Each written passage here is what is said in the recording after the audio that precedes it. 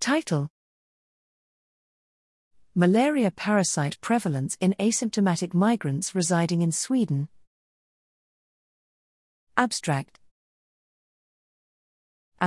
Background: asymptomatic infections with malaria parasites are common in populations in endemic areas.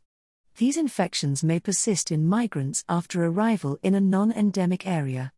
Screening to find and clear these infections is generally not implemented in non-endemic countries, despite a potential negative health impact.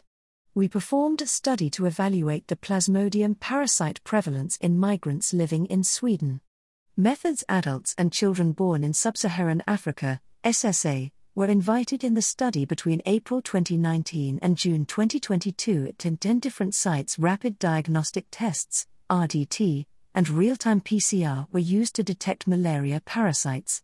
Prevalence and test sensitivity were calculated with 95% confidence intervals, c. Univariate and multivariable logistic regression were used to evaluate associations with PCR positivity. Findings: in total, 789 individuals were screened for Plasmodium SPP, of which 71.9%, were detected by PCR and 18.3%, were also RDT positive. A high prevalence was detected in migrants, with Uganda as the country of last residence, 53,187, 28.3%, particularly in children, 2981, 35.8%.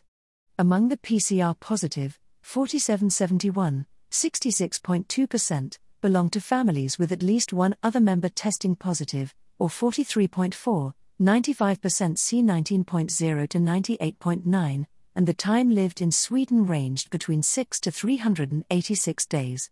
Interpretation: a high malaria parasite prevalence was found in migrants from SSA, particularly in children. Awareness of asymptomatic malaria infection is needed, and screening for malaria in migrants arriving from high endemic countries should be considered.